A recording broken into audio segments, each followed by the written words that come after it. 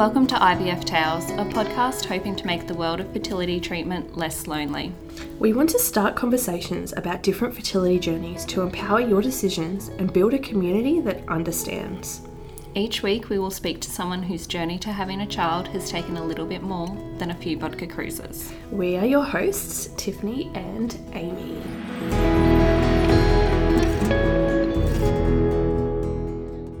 This is episode 3 of Amanda and Alana's interview. So in this episode, we're talking about their next round of IVF, what they're looking at doing, PGS testing. We also discuss another miscarriage and D&C in this episode. Yep. Alana had a lot of back pain too, I think, during that, and she sort of delves into that a little bit because she ended up needing to have spinal surgery after that as well. So she was recovering from that when we interviewed them as well. Yep. And oh mate, this couple has been through so much, and I know I said it earlier with the intro to the other episode, but I just can't stress enough how amazing it is that these women are willing to put themselves out there and tell their story in this much depth. So, so they basically talk a lot about too how their fertility treatment has impacted their relationships around them. And at the end, they touch on reciprocal IVF, where Amanda is now doing stim cycles to produce eggs for Alana to carry. So we didn't talk too much about that, and we are hoping to sort of touch base with Alana and Amanda again to do a quick update. But yeah, it's really interesting. So really, Go. They also run a Instagram where they share a lot of their stories. Yes. So we'll link that as well in our posts and in the show notes. Yeah, and there's a lot of valuable information on there as well. Yeah, they've been so open with their journey on social media, which again is just so valuable and so important to destigmatizing not only IVF but same-sex journeys to having children, the same-sex journey to having their families. And I think also Alana runs a little IVF print store on Etsy. Yep. Let's call it Love Prints. So we'll also link her little business for those of you, and they're really super cute. So we'll also link you with those in the show notes as well. I think too it's great for same-sex couples because I know there's not a lot out there geared towards same-sex couples, yeah. When it comes to those milestone cards and those sorts of things. Yep, exactly. And I think in saying that, since speaking with Sam and Rob, I have made it my mission.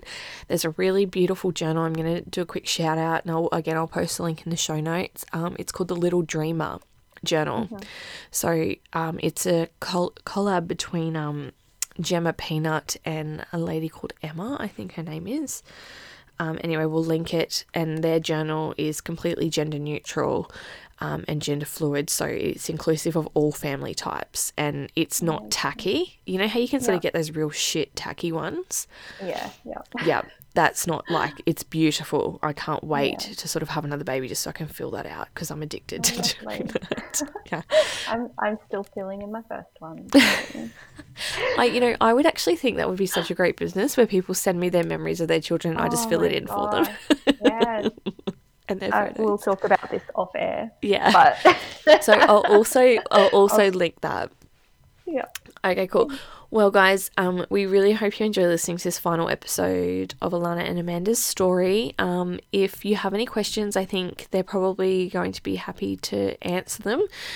Just head to our latest post on Insta and let us know how, if you have any questions or how you felt listening to these episodes. A really big thank you for supporting us too and coming this far and listening to our podcast. So, yeah, have a good one. Thanks, guys. It's not pretty, right? But the thing is, you keep turning up. Yeah. Like, you keep... at the end of the day, we do love each other, and it's I love you, but sometimes I fucking hate you. Yeah, but that's resilience, isn't it? Like, that's ultimately... It doesn't feel like it, right? Because you do feel like you're failing all the time because it's not pretty.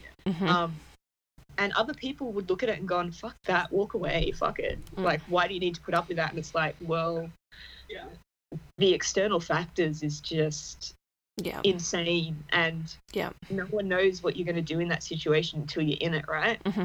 Oh, that's exactly right. And that's what I mean. Like, I don't know. Like, I'm not sure, like, emotionally how you guys are at the moment. But I just, the word that keeps coming to mind for me when I think about you guys is just resilience. And I'm just amazed at the constant, you know, just, like, it's shit. And you're admitting that and you're being really honest about it. And that's so great. But at the same time, you're still so aware of yourselves at the moment, you know, like how you're presenting to us. It's just, I think that's a really point that you should be really proud of yourselves for, hey? Yeah. Seriously. Yeah, I'm sure one day we'll look back on it and be like, oh, well, yeah, we were really strong. I think we're still in the fertility journey at the moment, so fuck, we've got a long way to go until we have what we want, but totally can see that. Alright, so we're in December 2019 and I was determined to, you know, start an IVF cycle in 2019 to still get that rebate. It's got to be economical now. We've got to be strategic with what we can do with our last bit of money, literally our last bit of money. And so we started that. The doctor had, you know, a completely different plan for me. He wanted to do a long cycle because, you know, it appeared that I responded better to that. And we started injections on Christmas Day. We weren't going to do ICSI because, you know, this doctor's opinion was... He wanted to try and keep it as natural as possible. Yeah. On obviously doing IVF, but as natural as possible. And his opinion was, why were you using ICSI when there's no male factor in fertility? There's just no point. So we went through the cycle and everything was looking great. Usually for IVF, they triggered me when the follicles were about 16 mil and estrogen was about 5,000. And this time I was kind of pushed and the follicles got to about 20 mil and the estrogen was 10,000 when I triggered. So, you know, it was just a huge difference already. There was about 10 to 12 follicles there. So had egg collection and got 10 eggs, which was great. We were concerned at that point about the kind of the 50% drop off that, you know, we might end up with only 1 or 2 again, but, you know, we kept being told quality over quantity. You only need one, all those lovely... The toxic positivity stuff again. Yeah. So we kept going. You know, we've got the app so we can see the embryos growing at day 3. All 8 were still growing, and we're like, wow, that's amazing, you know? And they all looked great. Got to day 5, went in for the transfer, and the embryologist said, all 8 are still going. And we couldn't believe it, you know? It was seemingly our best cycle. And there was one embryo there that looked great that they were going to use for the fresh transfer. And then there was another 3 that were able to be PGS tested. So we're great. You know, our aim for this cycle was to do PGS testing because we hadn't done it before, and we wanted to try and pick up if there was any kind of issues with my embryos. So it was great, you know, transferred this beautiful looking hatching blastocyst on day 5 and went off for our 2-week wait again. And again, that was kind of over the Christmas break. So it was nice that, you know, again, I was doing progesterone support. So it was nice that I just got to be off work and do that. Not have to worry about getting up and going to work, and you know, progesterone support's not kind of pretty. It's messy. It's melting. It's leaking. Were you doing them vaginally or rectally?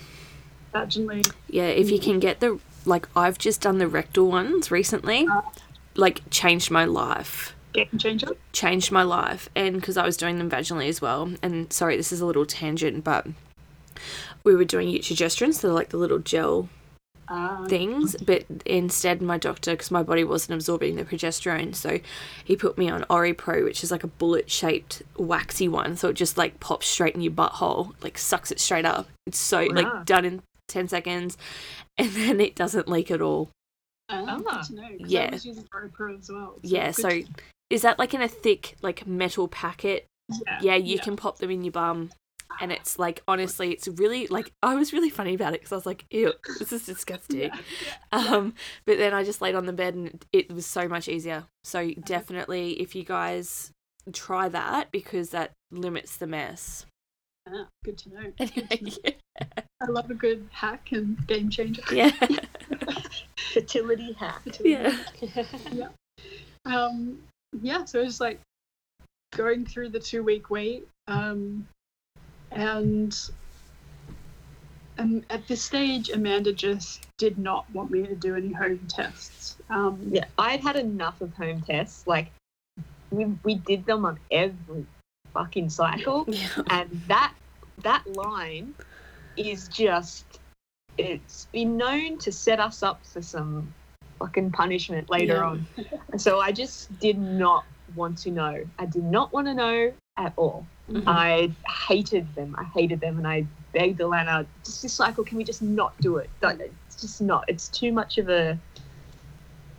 it's too hard. It's too hard. Yeah. But the day of the transfer, Amanda went to... Where'd you go? You went to band... Amanda's a drummer, so she went to, like, her practice session, and I was at home by myself, and I got that pulling feeling in my uterus, and I was like, no, like, that's way too early. Like, what is going on? Like, surely, like, I've only just had the transfer today. That can't be implantation. Absolutely no way.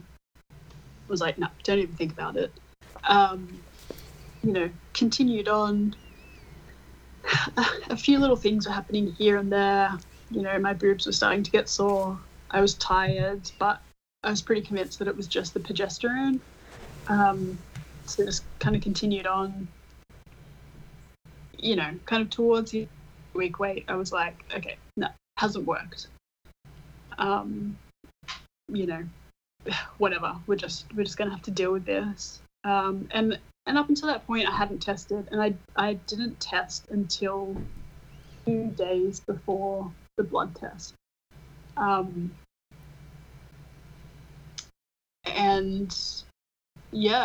I woke up one morning at about 4 a.m. and I kind of thought, all right, just do it, just do the test. And I had like just this internal dialogue saying like, no, don't do it, you're stupid, like it's negative, you're just going to see a negative. And on the other hand, I was just like, no, just do it, just get it over and done with, just so you can know. So I got up, I did it, and just went back to bed and just left it. My alarm went off at 6. And I just laid there and I was like, all right, let's, come on. I just had to give myself this full-on pep talk of, come on, get up, come on, just go look at it, just do it. Got into the bathroom, just stood there for a while, just staring at the wall, like again, just giving myself a pep talk. And eventually I picked it up and it was positive, like it was really positive. And I hadn't had any like, Pregnol or anything to make it a false positive. So it was positive on its own, and I just put it back down, and it was just like, nope. Got in the shower, got back out again and looked at it, still positive. And I was just like, okay, I don't know what to do. And just like put it away. Didn't tell Amanda. Did one the next morning, and it was a bit darker, and I was like, wow, okay. So Amanda was meant to be going out that night, and so once again, held my pee, got home, did another test when I got home from work. But Amanda came home because she wasn't feeling very well, so she didn't go out. And so, like, as I was peeing on that test, the line was coming up. So it was very positive, and I hadn't seen that before. And in that split second, I kind of thought, all right, well, the blood test is tomorrow. Like, this is really positive. There's no denying that I'm pregnant. So I'll tell Amanda. That'll cheer her up. So I called her into the bathroom. Spoiler alert, it did not. I called her into the bathroom and just showed her these tests, like grinning. And just got this, like... No. less than desirable response, which was just devastating because I was so happy that it was positive, and she just didn't want to know about it. It was just like, nope, don't want to know, like, don't show me. It just brought back all the previous times where we've just seen it, and I was like, nope. I was like, fuck off, What is it? What drugs are you still on? What are we playing with here? What's going on? Like, could it be this? Could it be that? And it took me like an hour to even go, okay, fuck. No, that's okay. That's positive. That's positive. I'm saying to her, like, no, like, there's nothing in my system right now that can give me a false positive. Like, this is all me. Like, I'm pregnant. Like, do another one. We'll do another one first thing this morning, and let's line them all up, and let's see what color scale we're dealing with here. And, bring up that photo of the first time that we were actually pregnant. Let's compare it. Let's contrast. Everything. So we did all that, and got up super early, went for my blood test, and the nurse called me at about 10 a.m. and said, congratulations, you're pregnant. And my HCG level was the highest it had ever been. So I was like, shit, like, this is, wow, this is going to work, this is amazing. And, I walked downstairs shaking the lobby, and, because I was at work, and called Amanda and just said, like, it's positive, like, and this is the level. And she had the same response. She's like, that's way higher than last time. And I said, yeah, I know. And we were like, wow, okay, this is going to work. And this is it.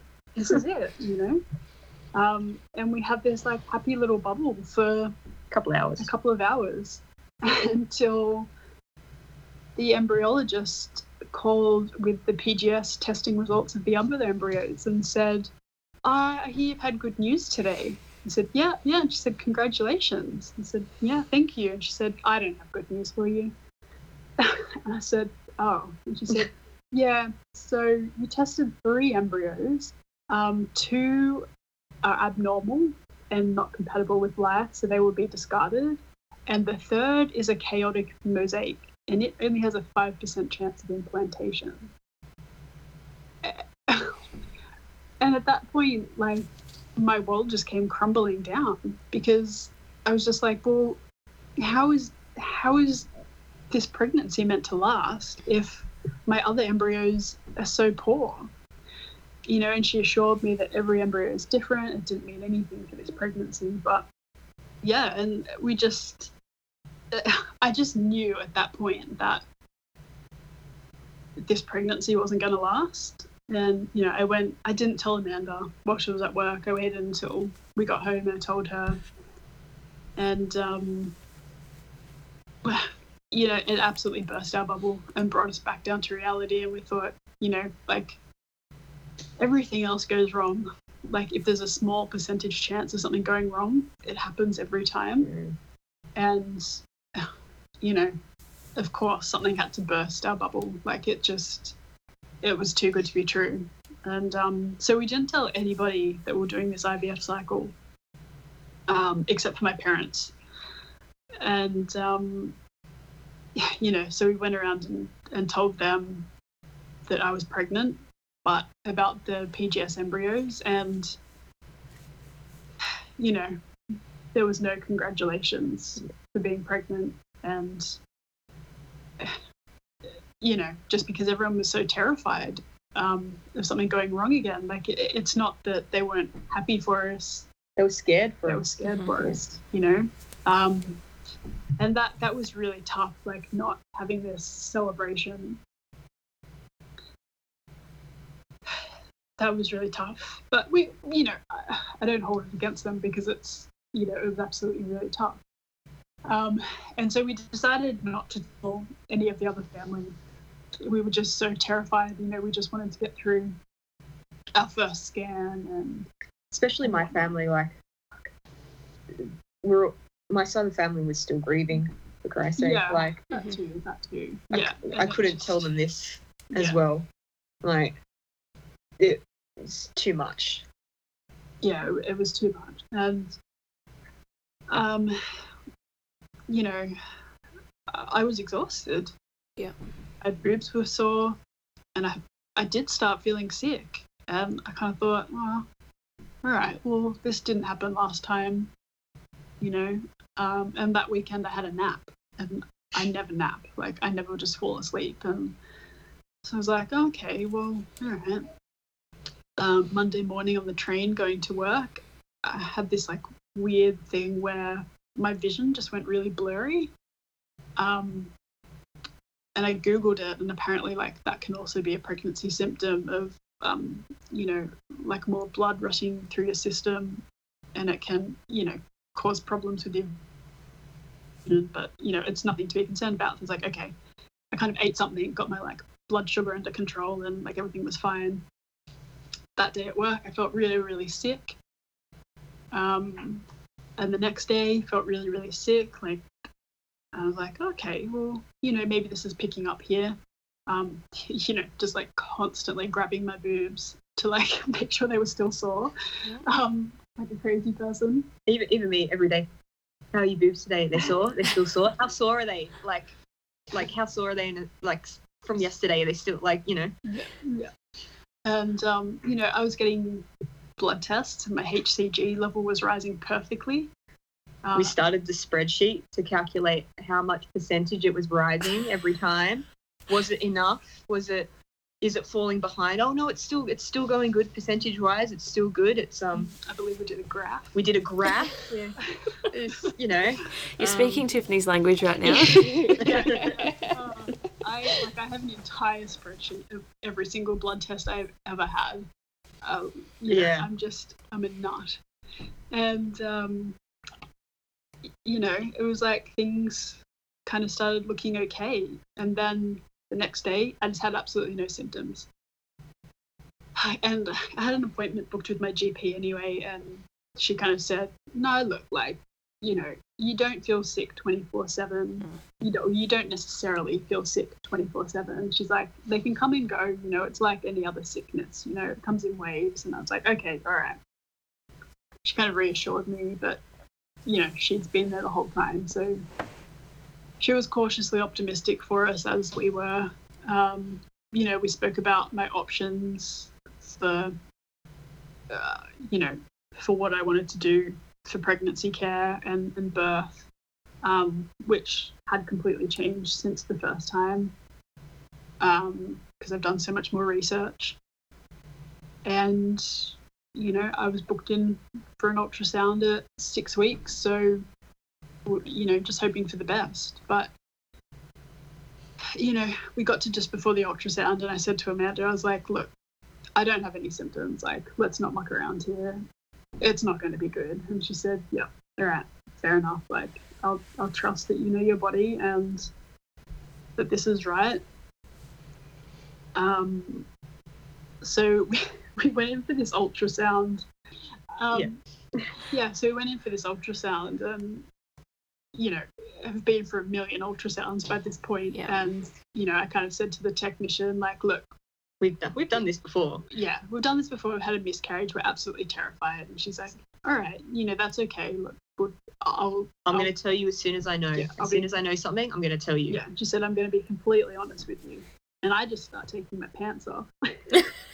For an internal? Yeah. And she's just like, oh, hang on. I'll get out of the room first. Lana's just like dacking herself, ready to, let's go. Let's get in the seat. Yeah, and I kind of said to her, I'm like, oh, sorry, like, I do IVF, so I'm just like so used to just like getting your vag out for everyone. Yeah. She's like, oh, okay. And you know, so we did the scan, and we can see this perfect yolk sac, and it was not like last time. It was a little bigger, and it just looked perfect. We could see a heartbeat. Yeah, we could see the baby. We could see a flutter. We could see a flutter. But I just knew, I wasn't expecting there to be a heartbeat, but I just knew something wasn't right. And they said to us, like, look, there's a heartbeat, but it's not great news. The baby hasn't grown as much as it should have. It's measuring behind, and the heartbeat is slow. And I was like... And irregular. Wow, slow and irregular. Yeah. And I was just like, well, okay. Yeah, and we're just like, okay. So what do we do? What do we do? You know, we're just completely floored. And they were like, I don't really know. We'll have to get you to speak to the doctor. And she said, I'll just take you to this waiting room. Let me just call the doctor and I'll get back to you. I said, okay. At the same time, Amanda's getting all these like text messages. I'm getting text messages from work and phone calls from work, and I'm like, what's going on? We're in this little room. Alana calls her mum to say, hey, we've had the scan, but it's not all great news. We don't know what's going on with that at the moment. The doctor's just looking over the scans, and then they're going to have a chat to us. And at this point in time, I call back work, and they're saying, can you get on this call? It's really important. And I'm like, fuck. I started reading some other stuff, and I was like, oh, shit, I'm going to lose my job. Excellent. So I get on this meeting, sitting in this waiting room. Alana's talking to her mother. I'm on this work meeting.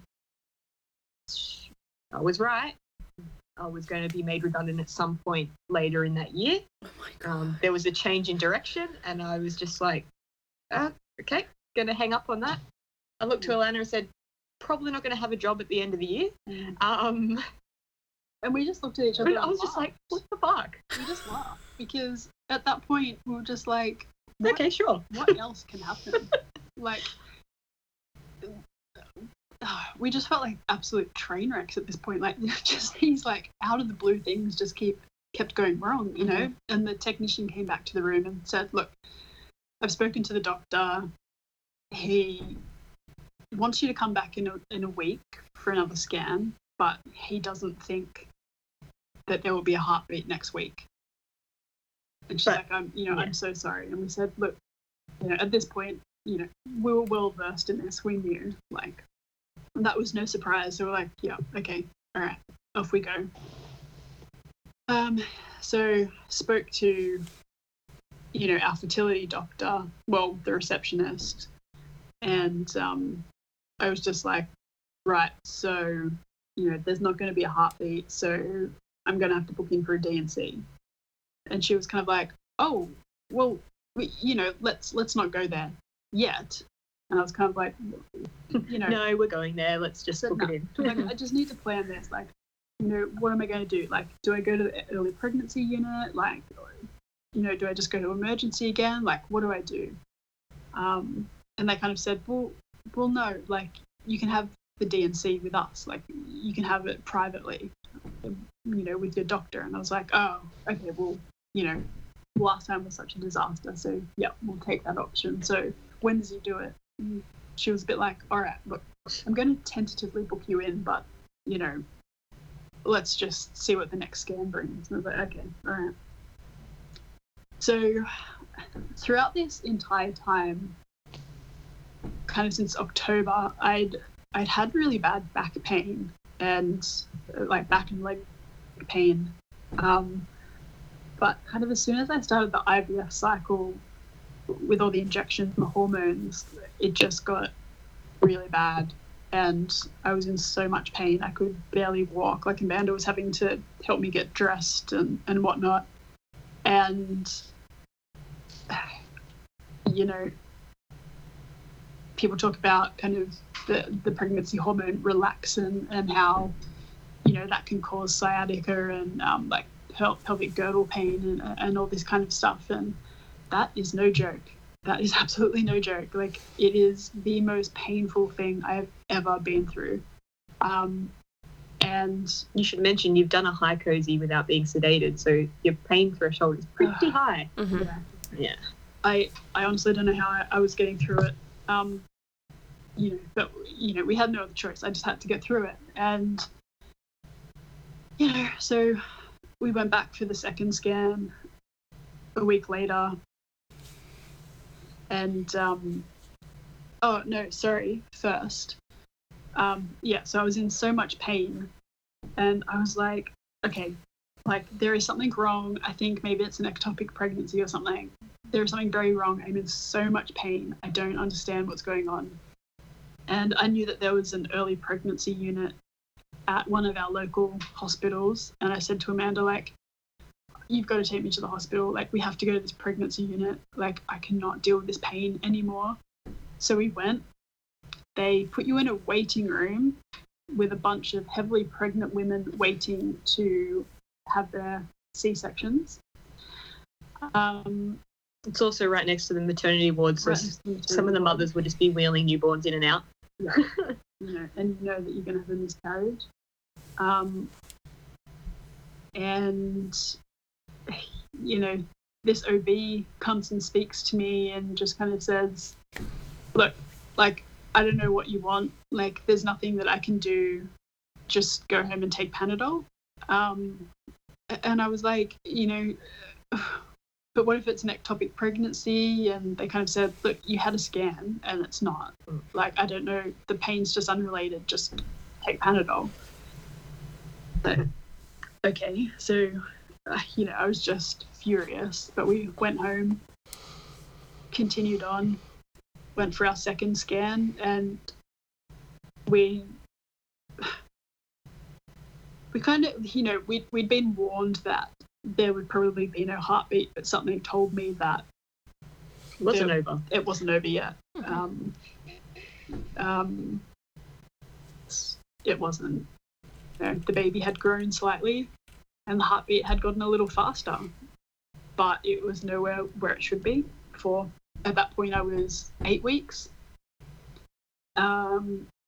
And so again, they said, all right, we'll come back in a week, but you're probably going to, you know, either start miscarrying, or when you come back in a week, there's not going to be a heartbeat. Okay, yep. The sac was still very strong. Like, yeah, you could see it hadn't like kind of started deflating. Yeah. In the first one, we could see it was deflating and crumbling and whatnot, but this was so intact. Like, if it wasn't for the size and the heartbeat, you would have thought, like, that's really strong, right? It's really defined. Mm-hmm. Yeah, so it definitely wasn't going anywhere. Yeah, and so, you know, it was another week of waiting. I was just in excruciating pain by this point, and just, you know, having to go to work every day. Also, by this point, like, COVID-19 started picking up. We started having the first cases in Australia, and, you know, I don't know if it was so much of a worry at that point, but, you know, it started to be fairly concerning being pregnant, or, you know, kind of in this vulnerable situation, and that kind of floating around.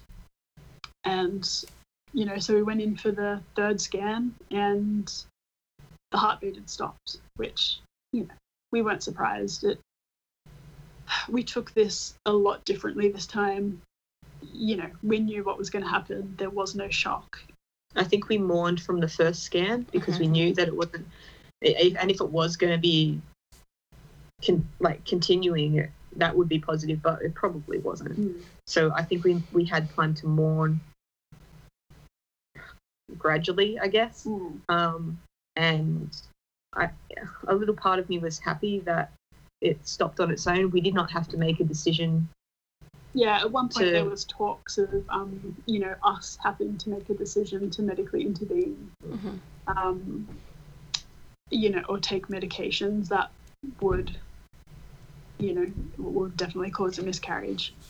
You know, and we were glad that we didn't have to make that decision. The heartbeat stopped on its own, and, you know, the technician was very apologetic. And that place, the ultrasound place we went to, was amazing. The staff was amazing. They knew exactly what our situation was.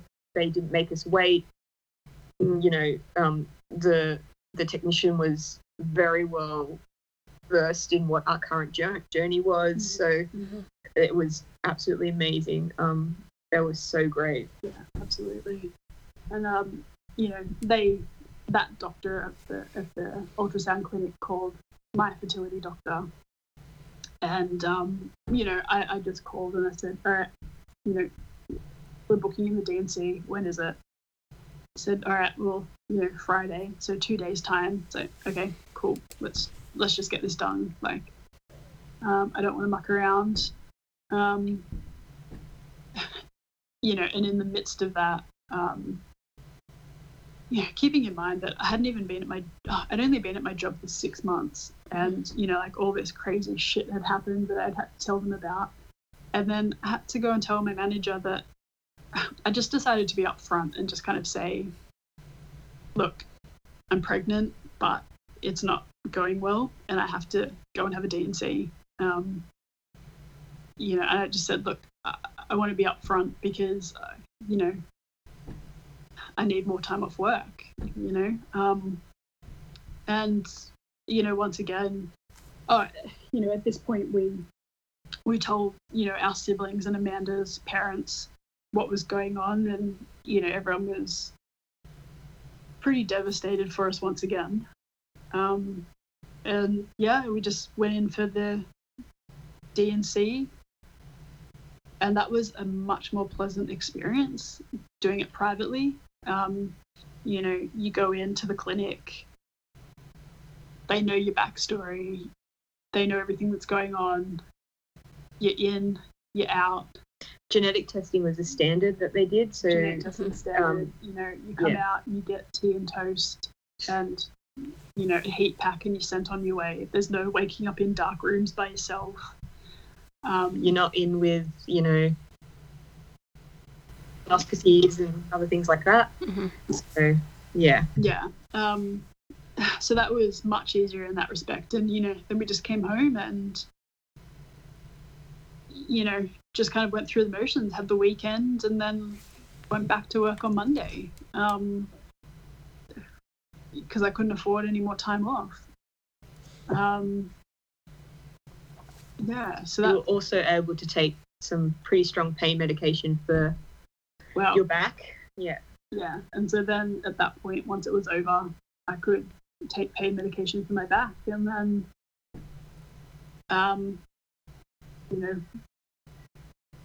I could also have an MRI because I couldn't have an MRI while I was pregnant, and one thing led to another, and I ended up in spinal surgery a week ago. But that's that. So recovering from that. But in hindsight, there is absolutely no way that I would have been able to carry a pregnancy and have the issues that I had with my back. I was in excruciating pain up until the D&C. So yeah, I honestly don't know how we've actually gotten through a pregnancy, to be honest. And so that pretty much brings us up to present day. We had the genetic testing on the contents of the pregnancy, had the follow-up appointment with the doctor only a couple of days ago, and there's nothing genetically wrong with that baby.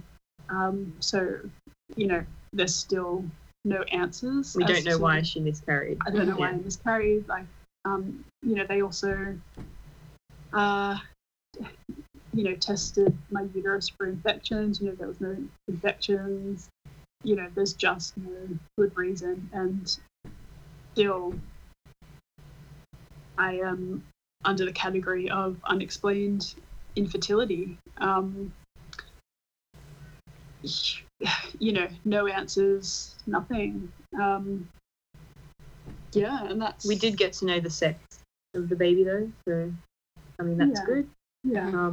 It's good to have a little persona or, some identity. Have you decided to name the baby or anything like that?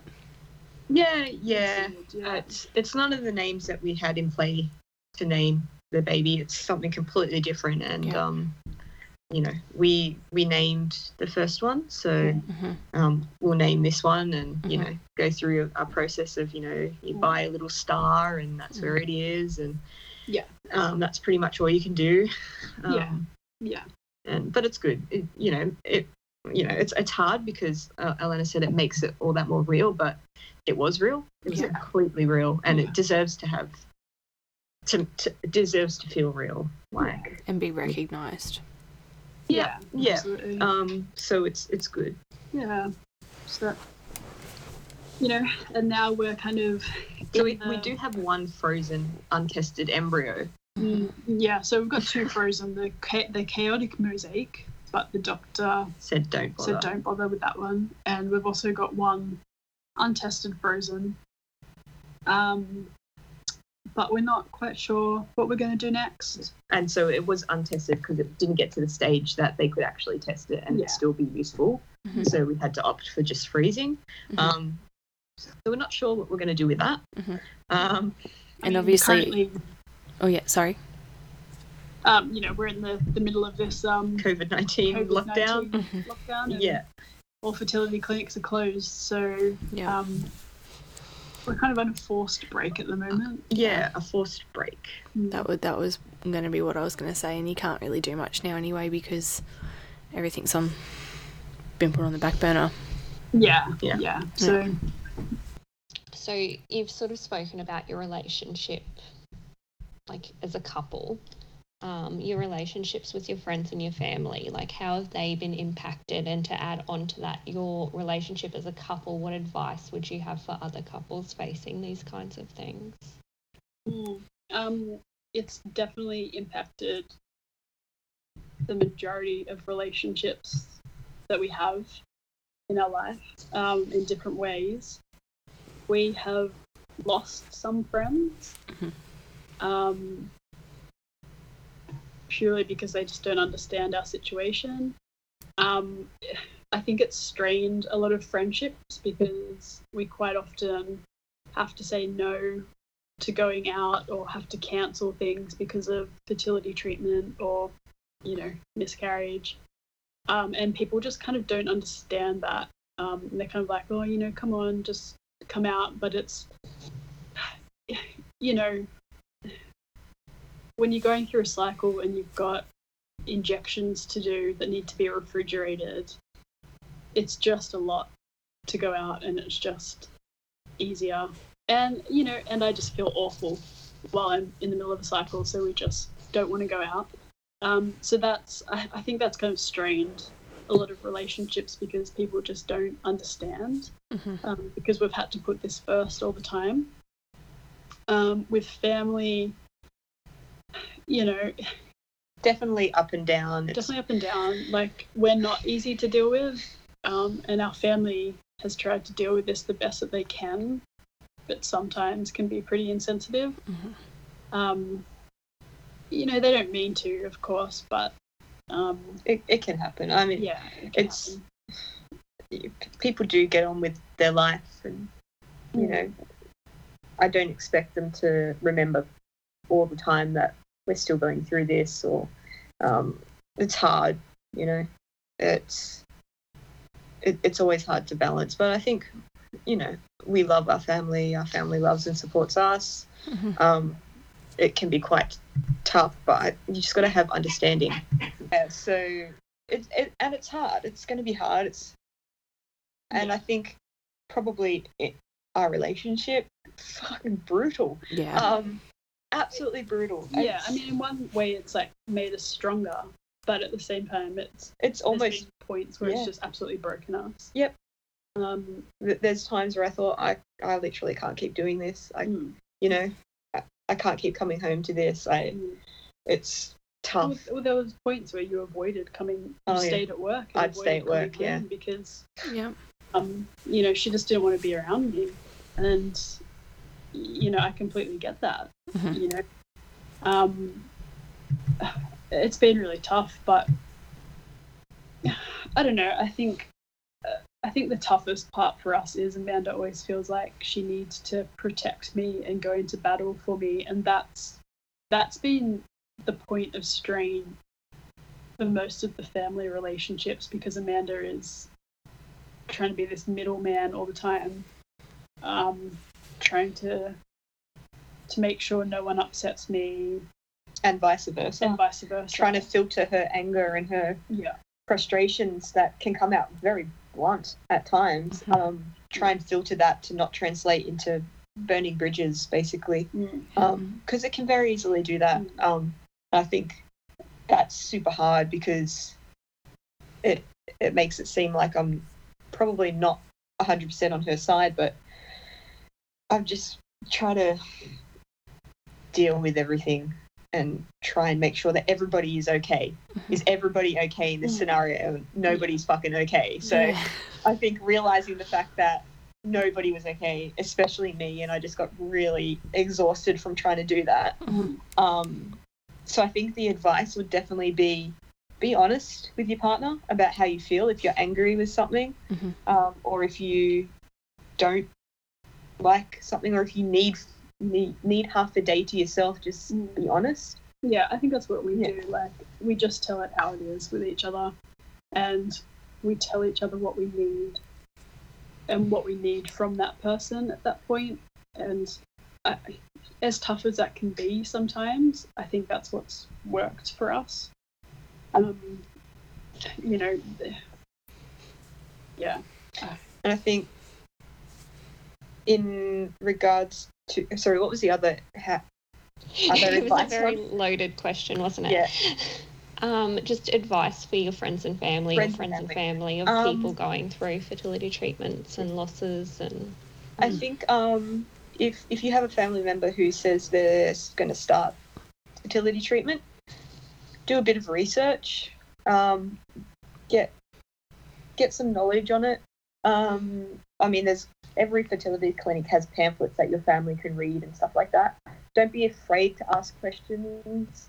And I don't know, just you ask the person what they need. Yeah, you don't necessarily.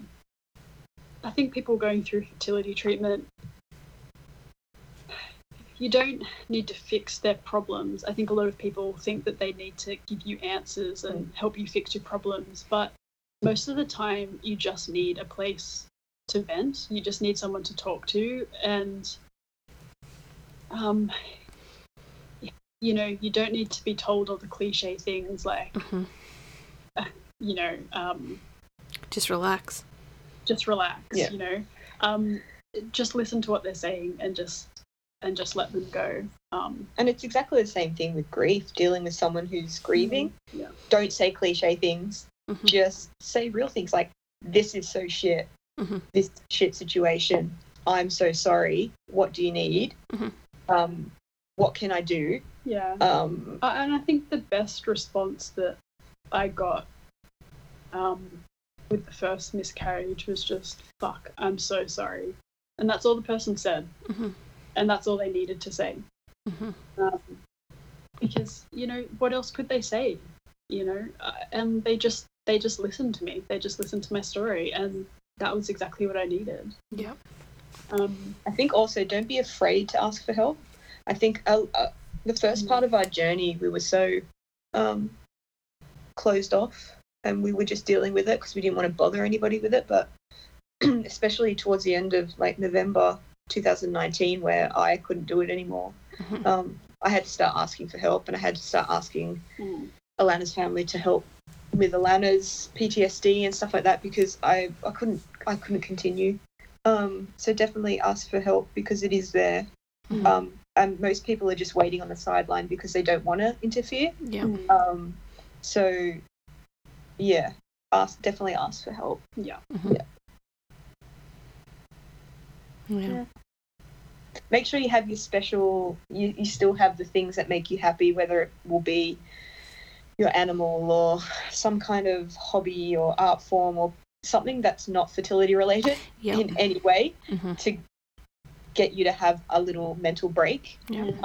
That's what I did after our first miscarriage. I decided to get back into music, and that's been the best release for me for the journey up until now. You know, I can't like say that enough. Make sure you've got other hobbies and things like that. Don't close yourself off from the world either. As much as you will want to. Yeah, as much as you want to. You know, there's, you know, our story is just our story. It's pretty shit. But there's definitely someone out there who's had it worse, you know. And there's always going to be someone who's had it worse. Yeah, for sure. And I think you need to laugh at yourself as well. You know, like, as tough as this has been, there's also been a lot of, like, ridiculous moments that we've just laughed at, you know, like me just taking my pants off in the you know, in the ultrasound office and things like that, like, you know, just like the when it was like a really hot summer and we had like the pessaries that melt if it's too hot, like trying to find somewhere, because our apartment gets ridiculously hot, so I think we stored them in your parents' like they went to in the wine cellar or something. We have to find a cool place for the pessaries. Just the ridiculous things that happen on just your stuff way. like that. You've got to have a laugh at that. Yeah. Or when I accidentally stabbed you a couple of times when I wasn't as confident to give you the needle, or, you know, just really stupid stuff that can happen. You know, or asking, what colours the discharge today? You know, being really comfortable with talking about discharge, or talking about just every kind of bodily functions, or look at that sperm, that's great. Oh yeah, that's no. Look, I'm 100% lesbian, so look, sperm and that, I'm just not really comfortable with it. Neither am I. do not need to see it. That's great. I don't understand why it's so expensive. There's so little of it. But and it's so easy for them to give. Like, what's the problem here? Yeah, I know. Just come on, guys, give it. You can give it. And just and don't be afraid, like to talk about things. Yeah. Because we've learned so much about our own bodies and about how hard it is to have a baby, or Alana's knowledge of fertility now is Jesus. Like, are you a fertility specialist now? Yeah, she just needs to get a degree, and you know, because you know, if you talk about it, other people become empowered and knowledgeable, and you shouldn't be scared to talk about any of this, because it's all real and everybody experiences it. Yeah, I think, you know, like, I've kind of been on a mission to talk about it and normalize everything, because, you know, we've kind of come into this, you know, as a same-sex couple who didn't necessarily have infertility and now have the diagnosis of infertility. So for us, you know, I know, like, a lot of, say, heterosexual couples have a lot of embarrassment around the infertility diagnosis and don't necessarily talk about it and keep it quiet. And, you know, I just want to normalize it. And it's been amazing, the amount of people who have come to me and said, like, oh, hey, I went through IVF too. You know, and I don't know. That's just kind of my mission, to normalize it, because, you know, I don't want people to be hiding it.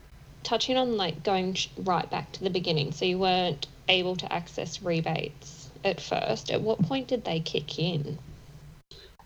So that was after the 3 IUIs. So after that, like, the rule is kind of after 3 IUIs, you can be made infertile on paper and move to IVF. Yeah. Okay.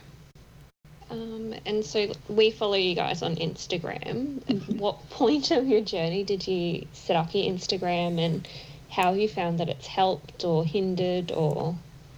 So I set that up before we started. I look back at the beginning now, and I was so naive. I did a post. I'm kind of doing a series of posts at the moment called Musings of IVF, and it's kind of like my reflections of, you know, now and then. Stuff like the name of the Instagram, it's like, seems so... Yeah, exactly. Like the name of my Instagram, Mummy Plus Mama, like, we thought it'd be so easy, and we would be mums, and now we're stuck with this name, which I've considered changing, and we're still not mums. But you know, I started that at the beginning mainly for a diary for myself, and then I started finding this whole community of women, you know, gay, straight, single mothers by choice, you know, all of the above, 2 dad families, everything, of people going through fertility treatment and all walks of life, and I've connected with some amazing women and found some like amazing accounts along the way, and it's been great. Like, it's helped me because I kind of find some of the forums online can be like a little bit bitchy, but I found like the women on Instagram, or the people on Instagram, I should say, seem to be quite genuine, and you can have some like great conversations with these people, and everyone's like really supportive and encouraging. So I've really liked it from that point of view. Amanda doesn't really have much to do with it. She just I just kind of do that on my own. And, that's just kind of my little vice. Like, I don't, I've kind of, picked up quite a lot of people following me that are also in this infertility community. And, I don't really know where I'm going with it or what I want to do with it. But it's good to just express yourself there. It's good to express myself. Yeah. And it's, I've been able to help other people, which is great. There's been a whole lot of, mainly women contact me at the beginning of their journeys, and they ask me questions, and, I'm happy to answer those questions for them anytime and have a chat with them. And, it's been great. They, a few of them, there's a few of us, and, we kind of vent to each other, chat to each other, and, it's been really great in that way. Yeah. That's good. Yep.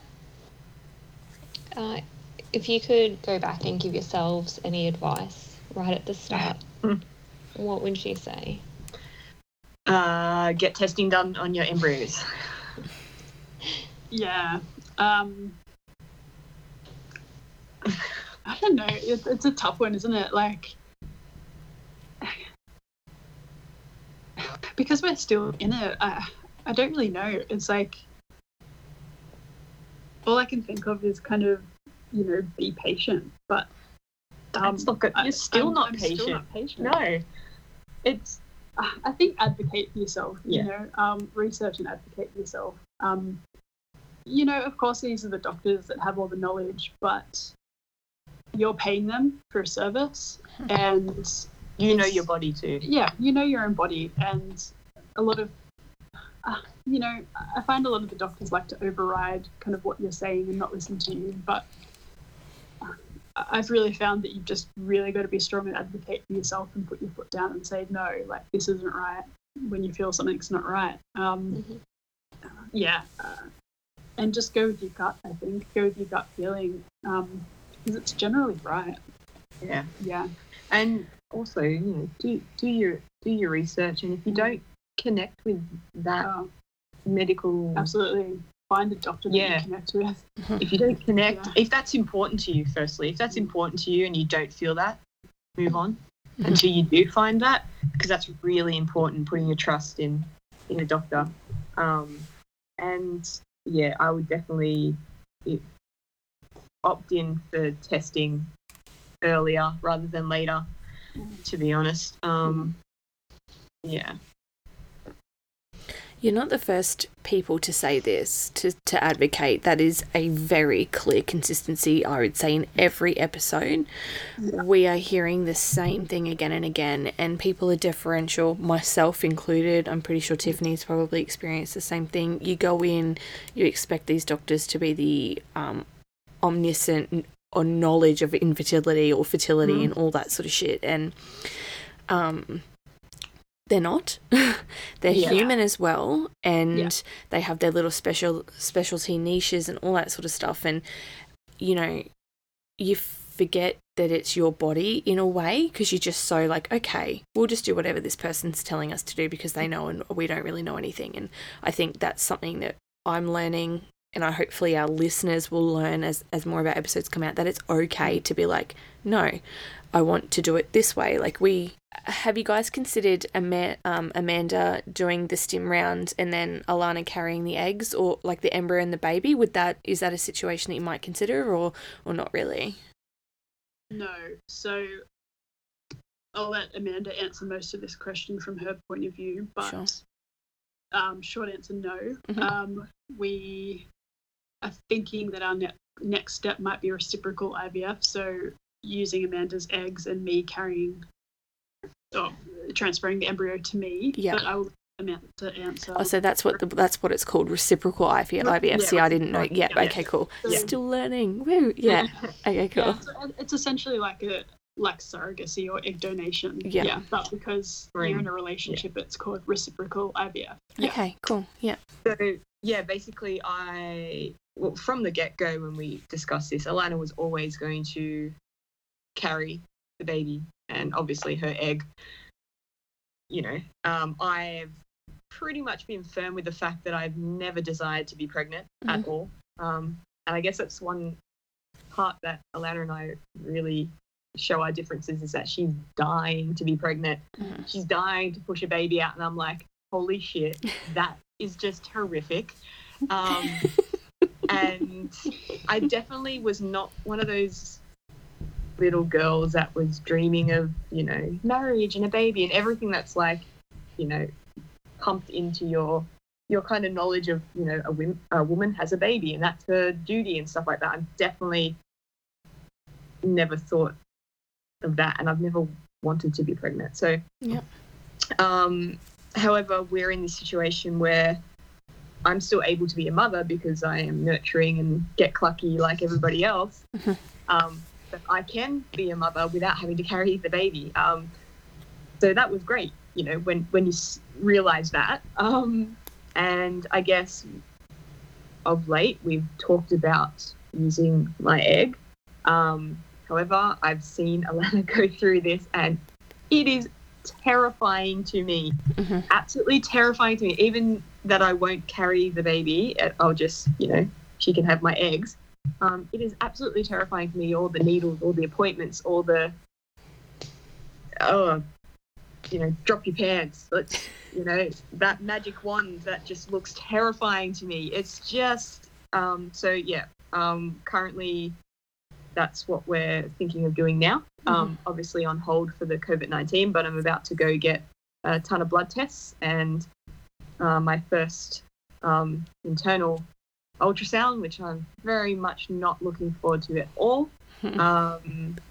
Just to see what my eggs are like, because it just seems the most logical in our journey at this point in time. But I'm absolutely terrified, and it was kind of hard for me to kind of come to terms with doing that because I never wanted to carry a baby, so I never kind of thought about having a genetic child, which it's still hard for me to get around. I've never had to really consider that before now. And I'm definitely terrified. And will I be able to deal with it all? I don't know. I think it would be easier if I hadn't seen it all firsthand.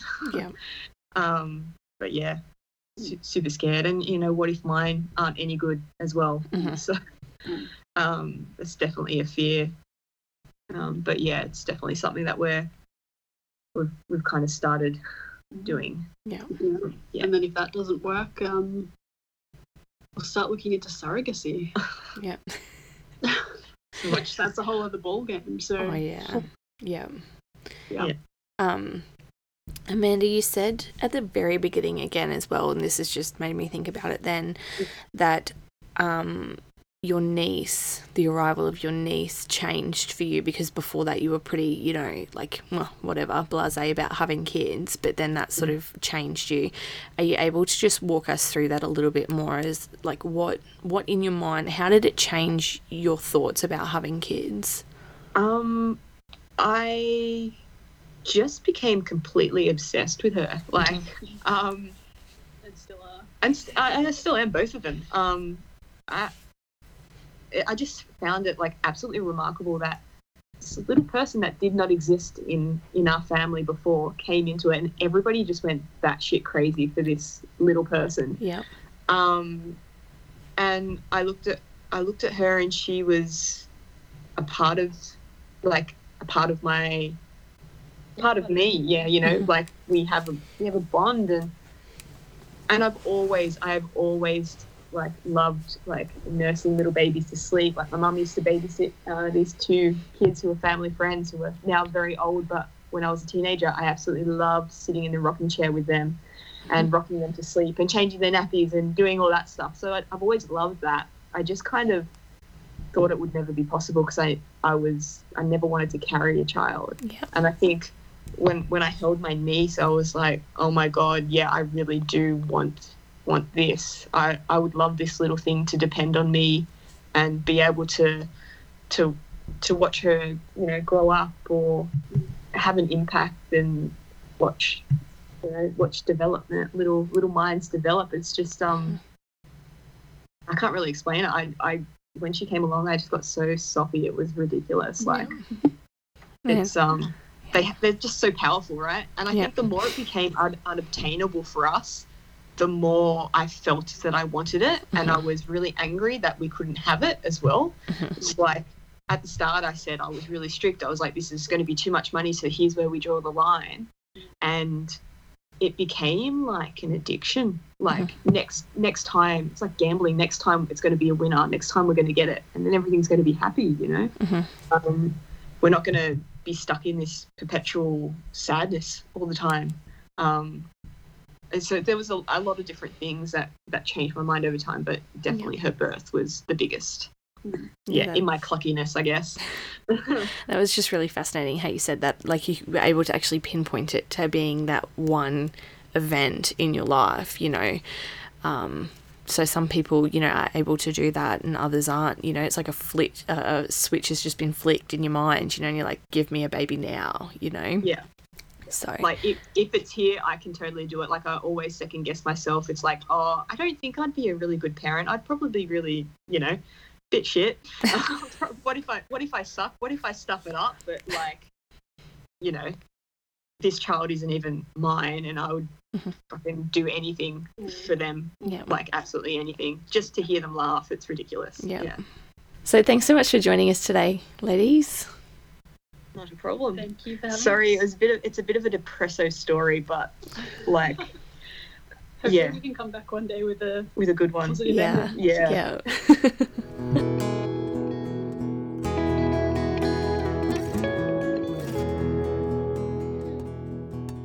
Thanks so much for joining us today. We hope you enjoyed this episode. If you like listening to the podcast and would like to share your story, we will pop the link in the show notes. Be sure to hit subscribe so when we release new episodes, it lands straight into your listen now. If you could also leave us a review for the show, that would be so appreciated. No words are needed, just stars. If you're on the Apple app, scroll down to the bottom of the podcast page and tap to rate. This makes a massive difference to our show's visibility and helps us to get our show out and about to others experiencing fertility treatment. IVF Tales is an independent production made by Amy and I. Music is by Vlad Gilishenko. You can listen to us wherever you get your podcasts.